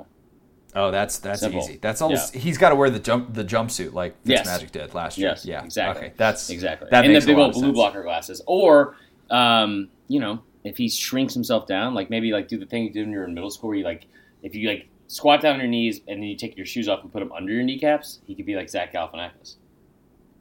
No, Zach Galifianakis isn't that short. That's true. That's fair. He's not that short. He'd have to also have like the gut and do his put a pillow under there and just and sit down and give awkward interviews and do between two cowbells. That'd be good. Yeah. I think people would like that. How about Mark Stoops, a tattooed banker? Where does this come from, you ask? Oh, I don't know. Just a certain podcast that interviewed him and had the greatest soundbite of all time. Put your money in this bank. He would definitely have to be wearing an off-the-rack suit. Yeah. He'd slick back the hair. He'd be shaking hands all night, as bankers do. And then he'd get a henna neck tattoo that reads in cursive, "Put your money in this bank." Yeah. That's pretty easy. If you don't know what we're talking about, go back and listen to the interview that we did with Mark Stoops. Yeah, so I said last year he was Mr. Incredible because he looks like Mr. Incredible to me. Yeah, I can see that too. In the face. But what I would say is Cash Daniel as, the gif of the guy who, and I'm sure it's it's obviously a real person, but I can't remember the guy's name, where he's like walking up on the sidelines, looks like a kid's soccer game, and he just like pops out the folding chair. Oh, I'm yeah. here for the comments. That's who Cash Daniel should be. Yeah. Oh, it's can he be a gift for Halloween? Yeah, in this day and age? 2019. You're right. Anything, yeah. Good point. Will Muschamp. This is an easy one. Would have been an easier thing to rally behind a couple weeks ago, but he's a librarian. He's definitely a librarian. I mean, librarian? Yeah, I don't know why I said it like that twice. He's a librarian. I like you threw in the twice thing, because if you didn't, I was going to throw it in there. That's good, though. I like that. So what I was going to say for Will Muschamp is, what do you call it? The Big Bad Wolf from Little Red Riding Hood. Oh, that's good. Remember how he was bundled up and had those it was like first off, the glasses are the key. Yeah, Little Red Riding Hood was so stupid. Like that, what a dumb idiot person. Like you thought a wolf was gonna sit like that naturally, and she was like your grandma. How hairy was your grandma's face? It's an important lesson about trusting people. Exactly, sure. And exactly, that's full circle, guys. We've talked about trust and why I'm not trusting of this Georgia team, and it's because of the Big Bad Wolf, known as Will Muschamp. So there you go. I just want to see Will Muschamp wearing his glasses and shushing people. Yeah. That's really what we need to get. And he can be holding books and stuff, but he just have the South Carolina playbook on the inside because he's a football guy. That's I don't know why, but for whatever reason, when you said that, all I could think of in my head was him being like a movie theater usher, and then him just having to quiet down Chad Morris the whole time. Oh. Can you please stop talking? Mm-hmm. Sir, this is the Notebook. Sir, this is a Wendy's. Sir, this is a Wendy's. Jeremy Pruitt, Coneheads. Easy. I don't even know if he needs the cone head. I don't think he does. I think he's already kind of got it. Burned. Just wears a cardigan, sweater, shirt, tie. He already looks like a bald Dan Aykroyd. Look at them side by side. They look really, really similar. If you get bald Dan Aykroyd, that's the key. They're kind of similar eyes, same breed of human. That's so much to say, but yeah, you're not wrong. Coneheads also they were from another planet, so they didn't understand most references about Earth, and that there's no better way to sum up Jeremy Pruitt. What are you talking? What is popcorn, man? I don't even come on. It ain't corn, and I don't even come on, man. It's crazy. I think whenever I see him, I still see the Six Flags guy. For always. Yep. He just always looks like that to me. I'm gonna throw out another one here. Gus Malzahn, one of the T-Birds from Greece. Oh, that's good. That's good. He doesn't need to dress up as anything though. It's just exactly what he's been wearing for the last year. Derek Mason.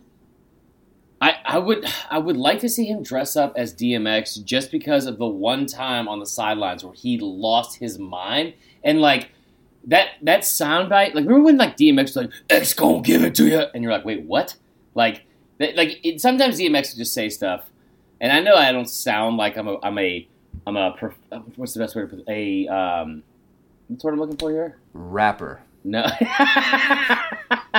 I know I don't sound like I necessarily know everything about rap, but I was suspended from the last day of 8th grade because I was selling burned copies of DMX and Then There Was X. So I'm very familiar with that whole album itself. But DMX, he would just say stuff every once in a while, like in one of his songs, he was like, "I'm not a nice person." I was like, "Yeah, we know that. Yeah, we definitely. I can tell by the nobody's question. Sir, you won't stop barking, sir." I would love to see Derek Mason do that because that last interview he did where he was like, "Go anchor down, woo," or whatever it was. Anyway, so that I want to steal one from our buddy Chris Doring. Chris Doring brought this up, and I thought it was so good. And he said Georgia should go as Tucker Carlson because there's not a more conservative. He said, like, I think specifically the offense. There's not a more conservative. That was so spot on. That was so good. Let's see. So Kirby, I like him as Larry Culpepper. Kirby Culpepper. They have the same haircut. Rest in peace. What? Yeah, they stopped those commercials. Oh my God, they changed Connor! the campaign. I thought he died. We knew this. I thought he died. You said Larry rest in Culpepper peace. is essentially dead because he's no longer on television. He had a massive stroke of good fortune, and he is no longer with us. Diabetes from too much Dr. Pepper. Dr. Pepper's the best. Yeah, so those are some good. Send us in yours with the best coaches, players, whatever, that you think should be somebody for Halloween. There were some good ones last year, man. We did this for SDS last year. We were giving away some like stickers and stuff because people really, maybe that's what we should give away at Halloween. Is stickers. Can you imagine the line we'd have out the house? These people in the podcast group, man. Y'all love it. Just giving away stickers in Texas Pete. There was one guy. He sent us in a video. I can't remember his name, but he did this impression. He was like, "We just gotta keep chopping wood, man. We just gotta keep chopping wood." It was so spot on. So make sure you send us your Halloween costumes as long as they're appropriate. I don't need to see any men named Gary dressed up as a nurse. I just don't need to see it. I don't need to see it. So there you go. Let's do fourth and wrong. Yeah, let's do fourth and wrong. Okay, each and every week, you guys send us your best non-football questions or advice that you want answered. I need to give a shout-out, as always, to our little group. I don't want to say little because it sounds it's mean. Massive. It's over 2,000 people. Oh, well, it's actually more than that, Connor. It's over 2,500 people. I know. I said more than 2,000 people. I know. I was piggybacking off what you said. All right, fair enough. Anyway, so I meant what I was going to say at the end was our little group of our moderators that we have. I love you guys. You guys are killing it. It's Joe Morrison, Bobby Burchins. Bobby Burchins, congrats, had a big business week this week at his job. So I want to give a shout out to those guys. Jenny Bolton, and Jay Woody. You guys kill it every single week, so thank you for that. And everyone else in the group, you guys are killing it as well. We haven't even had anything offensive thrown in there in a minute. Love it. And keep that up. I love that, guys. Home. We don't need keep that. That's exactly right. But cannot say thank you enough. I put this in the group last week, or a couple days ago, that like the original goal was to have over 2,500 people. We thought that would be like the end goal, and like might take a while to build up. We've already reached that, and we're not even in November yet. So that's just that speaks to you guys being awesome. So thank you so much. So anyway, that's where we get the fourth and wrong questions. Let's get into this week's 4-pack of questions and advice you guys want answered. First and foremost, this was kind of put in from a lot of people, so I didn't put a specific name to it. But what is your favorite and least favorite Halloween candy? Number one for me, I'm a little bit basic. I love my Reese's. You can't go wrong with it. It's the number one trading piece when it comes to Halloween candy. Nice way. I'll do 2-for-1 deals to acquire one Reese's. I don't care. What are you giving away, though? It. I got to play to the buyer. It depends. If they're a big Skittles fan, I do want to throw in some Skittles. I like Skittles too, but it's a Reese's. I mean, come on, it's chocolate, it's peanut butter. What more do you want? I throw in a Kit Kat, something like that. You want a straight up regular Hershey's? I can go that way too. There are very few things. I'm not doing a 1-for-1. Probably Snickers for Reese's. Probably Snickers is pretty close. See, I'm spot on with you here. I like Reese's. Like earlier, I said Reese's. Reese's. Same thing. What Reese's. was the word you said earlier? Librarian? I'm good here. Irrelevant. Reese's. Russes. Anyway, love me a good candied Russes. No, so, what's weird too? And I made this comment after Easter. I was like, all right, but for real, maybe the Reese's advertising can back off a little bit? No. They just, I don't know what kind of advertising money they got, but they got some money. They haven't stopped since Easter. So, quick question. What's better, the cup or the egg? Oh, I love the egg. Yeah. I love the egg. When it's available, you go for the egg. If you're a Yeah. peanut butter fan, that's money in the bank. The cup is still really solid, but I always feel like I want more. Yeah, that's why the egg is better. It's a good point. It's more bang for your buck. I'm with you on that. Reese's is number one. I tell you what's a very underrated. I'll go underrated, overrated here with you, because Smarties is the worst. Oh yeah. Where do you even that get a trash out of here. Smarties? I don't know. Your grandma's living room. I mean, like there's got to be some store that people who are going to die soon go into, and they're like, what is that? Is that a watermelon shaped like a strawberry wrapped in some kind of trash? Like you know those I'm talking about, little red strawberry things with like the worst. Ugh. That and Smarties are the two worst. Those are terrible. I don't want hard candy on Halloween either. No, Don't give me that. Unless I'm I throwing like it Jolly at somebody. Ranchers, but don't give me that. Yeah, Jolly Rancher in someone's window that you don't like, let it break. I mean, that's fine. That's pretty mean. I never did that. Anyway, so I would say like underrated, $100,000. $100,000's a good candy. What? Overrated? Take 5. Underrated. Very underrated. That's Take good 5. too. Heath Bar not bad either. But listen, overrated. The plain M&M packs.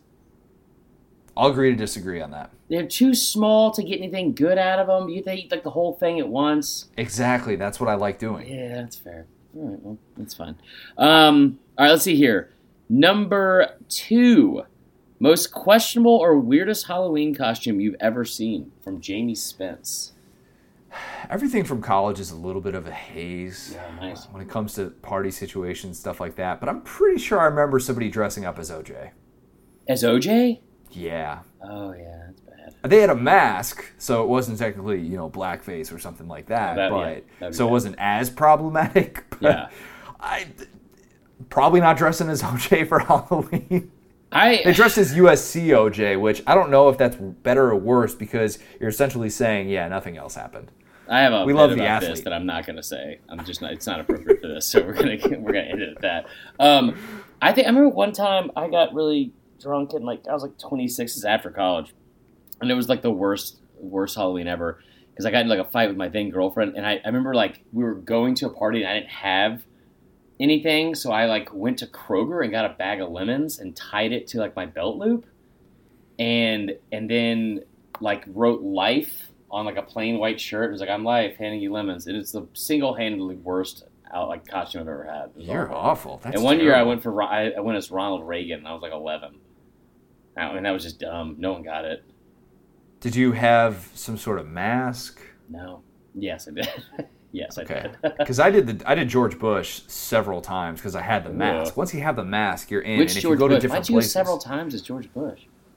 Because I had the mask. I wanted to get good value out of the mask. I got it when I was in 5th grade. And I was the school president back then. I said I got to dress up as the president. So I just kind of kept it for a long time, and I didn't have any sort of political beliefs when I wore the mask or anything like that. I just liked the mask, and it was an easy costume because you wear a suit. You put on the mask, you wear a suit, you're good. Yeah. I didn't have I just remember we didn't have a lot of money to buy costumes, so my mom would always make up the costumes. She was pretty good at it, but the Ronald Reagan one, I was all right, well, I have a school uniform sweater. I guess I could just be Ronald Reagan because he's old. That was it. There you go. You know, it was a good one. I'll say as Three Musketeers. This one kind of sucked too. Now that I think about it, maybe Halloween sucks. I went as Three Musketeers, and my mom is so smart, so she gave me it was right when that movie came out, '93. So I was D'Artagnan or something like that. So or maybe Porthos, I don't know. But she took the bottom of a cork, right, from a wine bottle, and then burnt it with a fire flame, and then drew on a mustache onto my above my lip, and then gave me one of her blouses, I guess, to wear as a button-down shirt, this big baggy shirt. But then the other kids that were supposed to do it with me didn't do it, so I was just there by myself. You were just a musketeer? I was just a musketeer. Oh, you can't do that. No, you can't do pretty that. Tough If you're gonna do the group and or couples costumes, you have to be 100% on board. You have to get visual confirmation before you put yourself out there like that. Well, Otherwise, this was 1994, so that wasn't gonna happen. I just trusted my friends. They were not my friends, yeah. All right, third question, because now I hate Halloween. Best thing to do in public to not be super awkward when feeling anxious. Example, pretending to text. That's from Will Keithler. Taking a phone call is always good. Simple, people aren't going to judge you. They're not going to bother you as well. That's a key thing if you feel awkward in that moment. Or if you need to, now this is this, it kind of depends on the situation. If you're in a restaurant, if you got food and water sitting right in front of you, you can't really do this. But if you take a moment and say, I need to go get a drink of water real quick, easy. Nobody's going to make any sort of judgments about you. You don't have to pretend like you're going to the bathroom or something. Just say you're going to get a drink of water. You feel awkward in a situation you want to get out of. If you're just in a regular situation, maybe it could be at a work function, at some sort of you're at bowling or something like that. Like I am every Thursday night, sick brag. You just need to go get a drink of water. Just clear your head a little bit. Always saves you. You can also say beer. But yeah, not everywhere has beer. That's true. The drink of water thing, that'd be weird. So here's what I would do, guys. What you want to do is, if you're feeling uncomfortable, and maybe it's like an ex or somebody else, or somebody that you are uncomfortable around, you want to control the situation. So you want to talk as much as possible. You want to be overbearing what you say. Cut them off short. Assume that you know what they're going to say, and also throw in as many side hugs as possible, even if they don't want one. I award you no points. Yeah, may God have mercy on your soul. No, so what I do is this: if I see someone that I don't want to see, I go the other way immediately. But like if I see someone I don't want to see and then I end up seeing them, almost every single time, I will say, "Oh my God, I saw you earlier. I was waving and you didn't see me. I did the awkward like wave and then like pretend to be like brush my hair because then it's like, oh, they were trying to be nice." And it's usually pretty funny, so people will laugh at it. That's my go-to every time. But what I've started doing is keeping headphones in in my phone, and then if I walk, because I walk everywhere. Because we work from home, and there's, especially even where we live now, there's like everything's in walking distance. So I'll keep my headphones in, and they're not AirPods. They're like poor people headphones, I guess, that have like a gasp. They have a cord attached to them into the phone. And that way people, because it's better than AirPods because people can see, oh, that poor person that can't afford AirPods, he's obviously talking to someone on the phone or listening to Avril Lavigne on Spotify.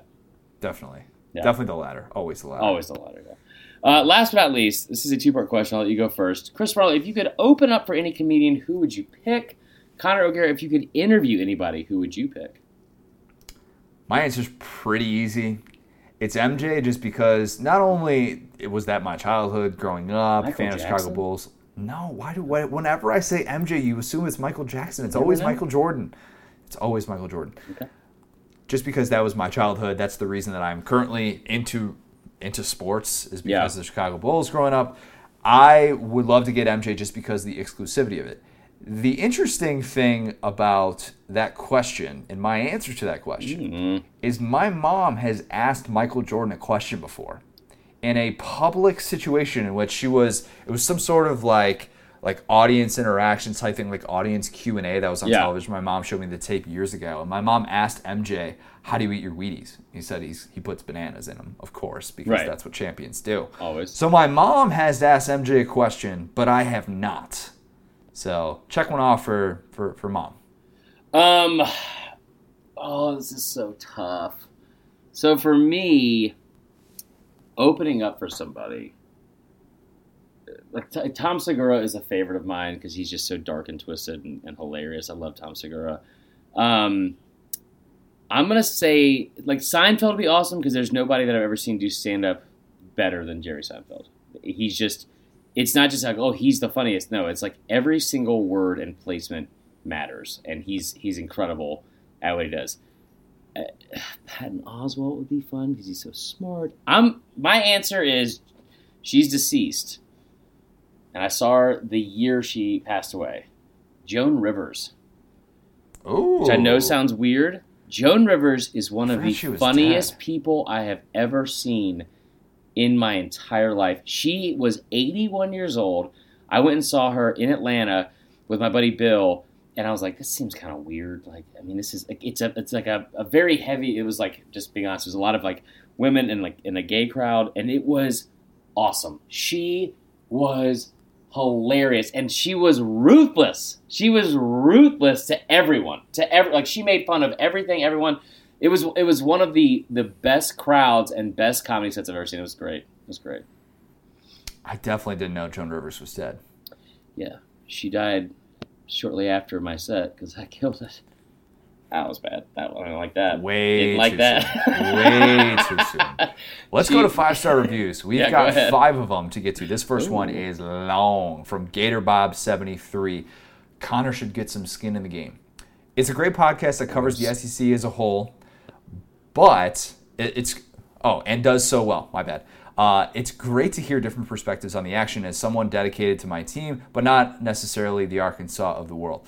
It's awesome to get an entertaining update on the happenings of the conference. I might actually now know who a player is on Vandy or Arkansas if I'm catching the end of a noon kickoff or when my team plays off. As a Gator fan, I think it's great to hear my team talked about in a context that's generally unbiased. As Chris knows, the Gator fan base found on Twitter is prone to take offense when you say anything but they're the class of the conference. At times, this is justifiable towards the turtleneck-wearing former ESPN employees who now spew their dribble some internet network that no one can actually remember because he sucked his QB as a QB.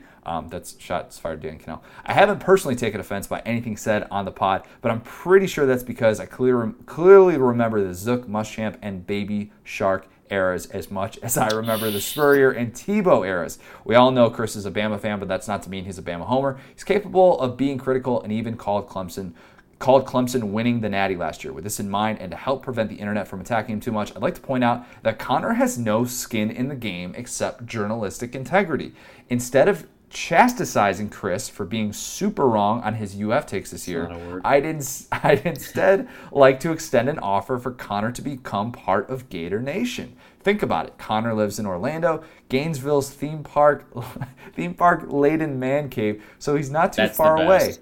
He's already shown how impressed he is with the Gators and with Gator fans, calling the Swamp the loudest venue he's been to, and the Tom Petty fourth quarter tribute to be the go-to video on his phone that gives him chills. If Connor decides to continue living in the Sunshine State and ends up having children with college aspirations, sick brag to me if I do that one day, he would undoubtedly prefer they attend a top 10 public university over the likes of schools who boast the largest student body, aka have low standards and fake national championships.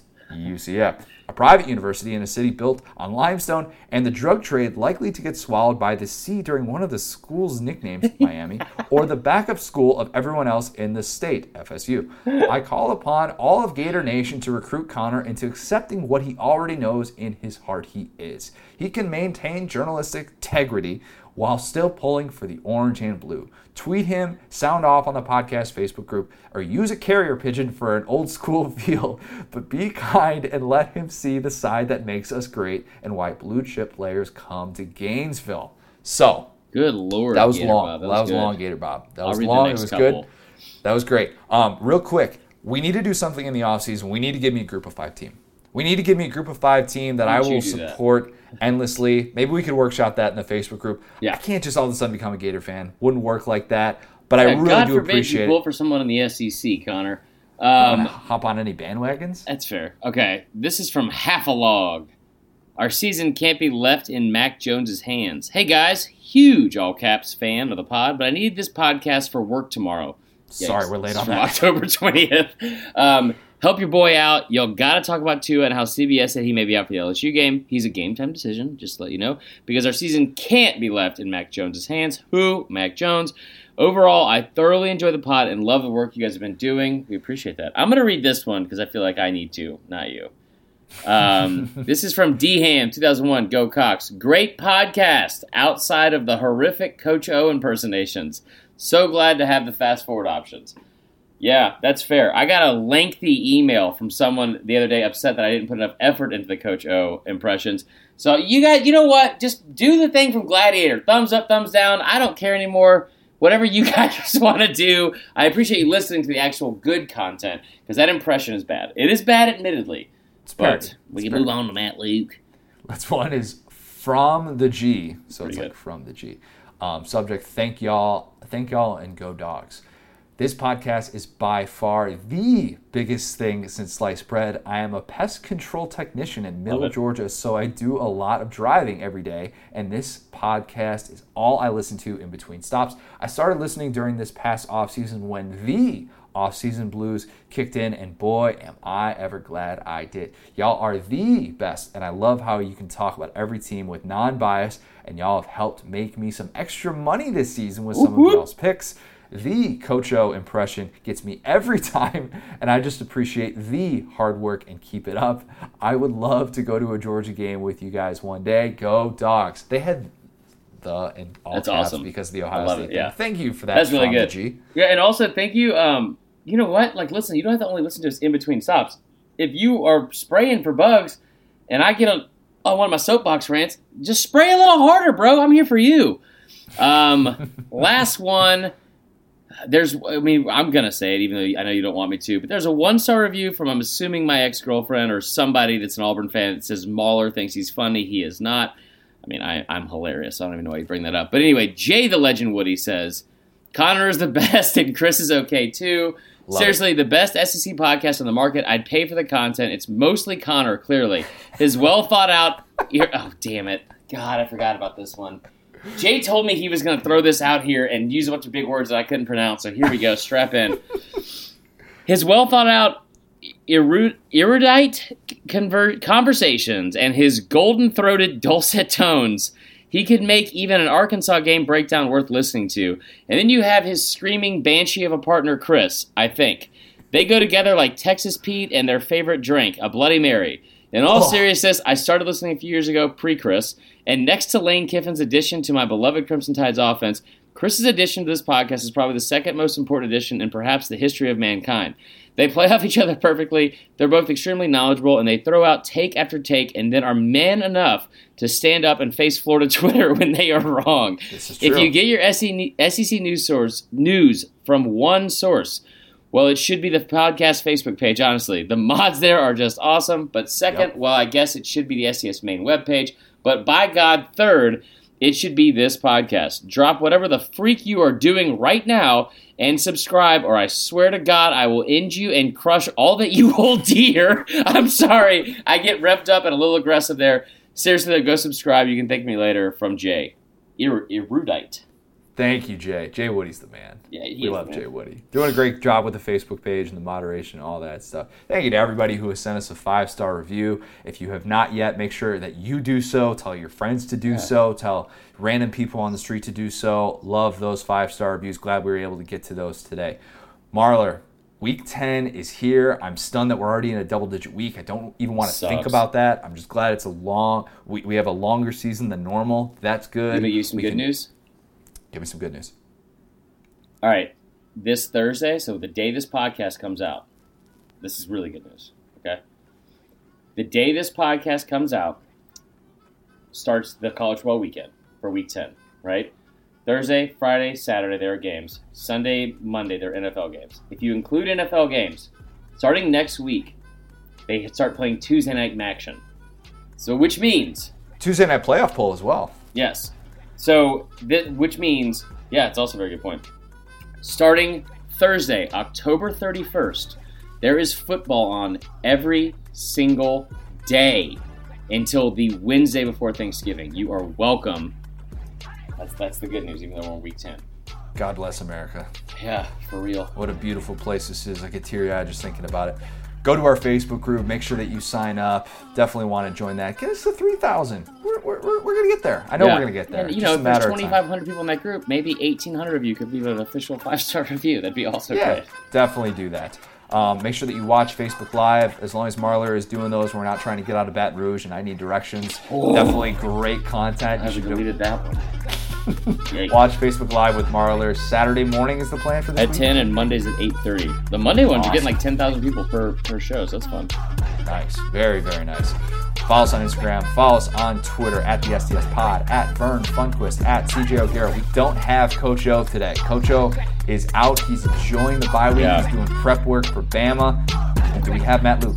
I would tell you what, Connor, I wish you just let me do it on my own because I was going to do it as a surprise anyway. But I mean, we talk about a lot of things in this podcast, but more than anything, it might be too much. Talk to you this weekend. Enjoy Week 10.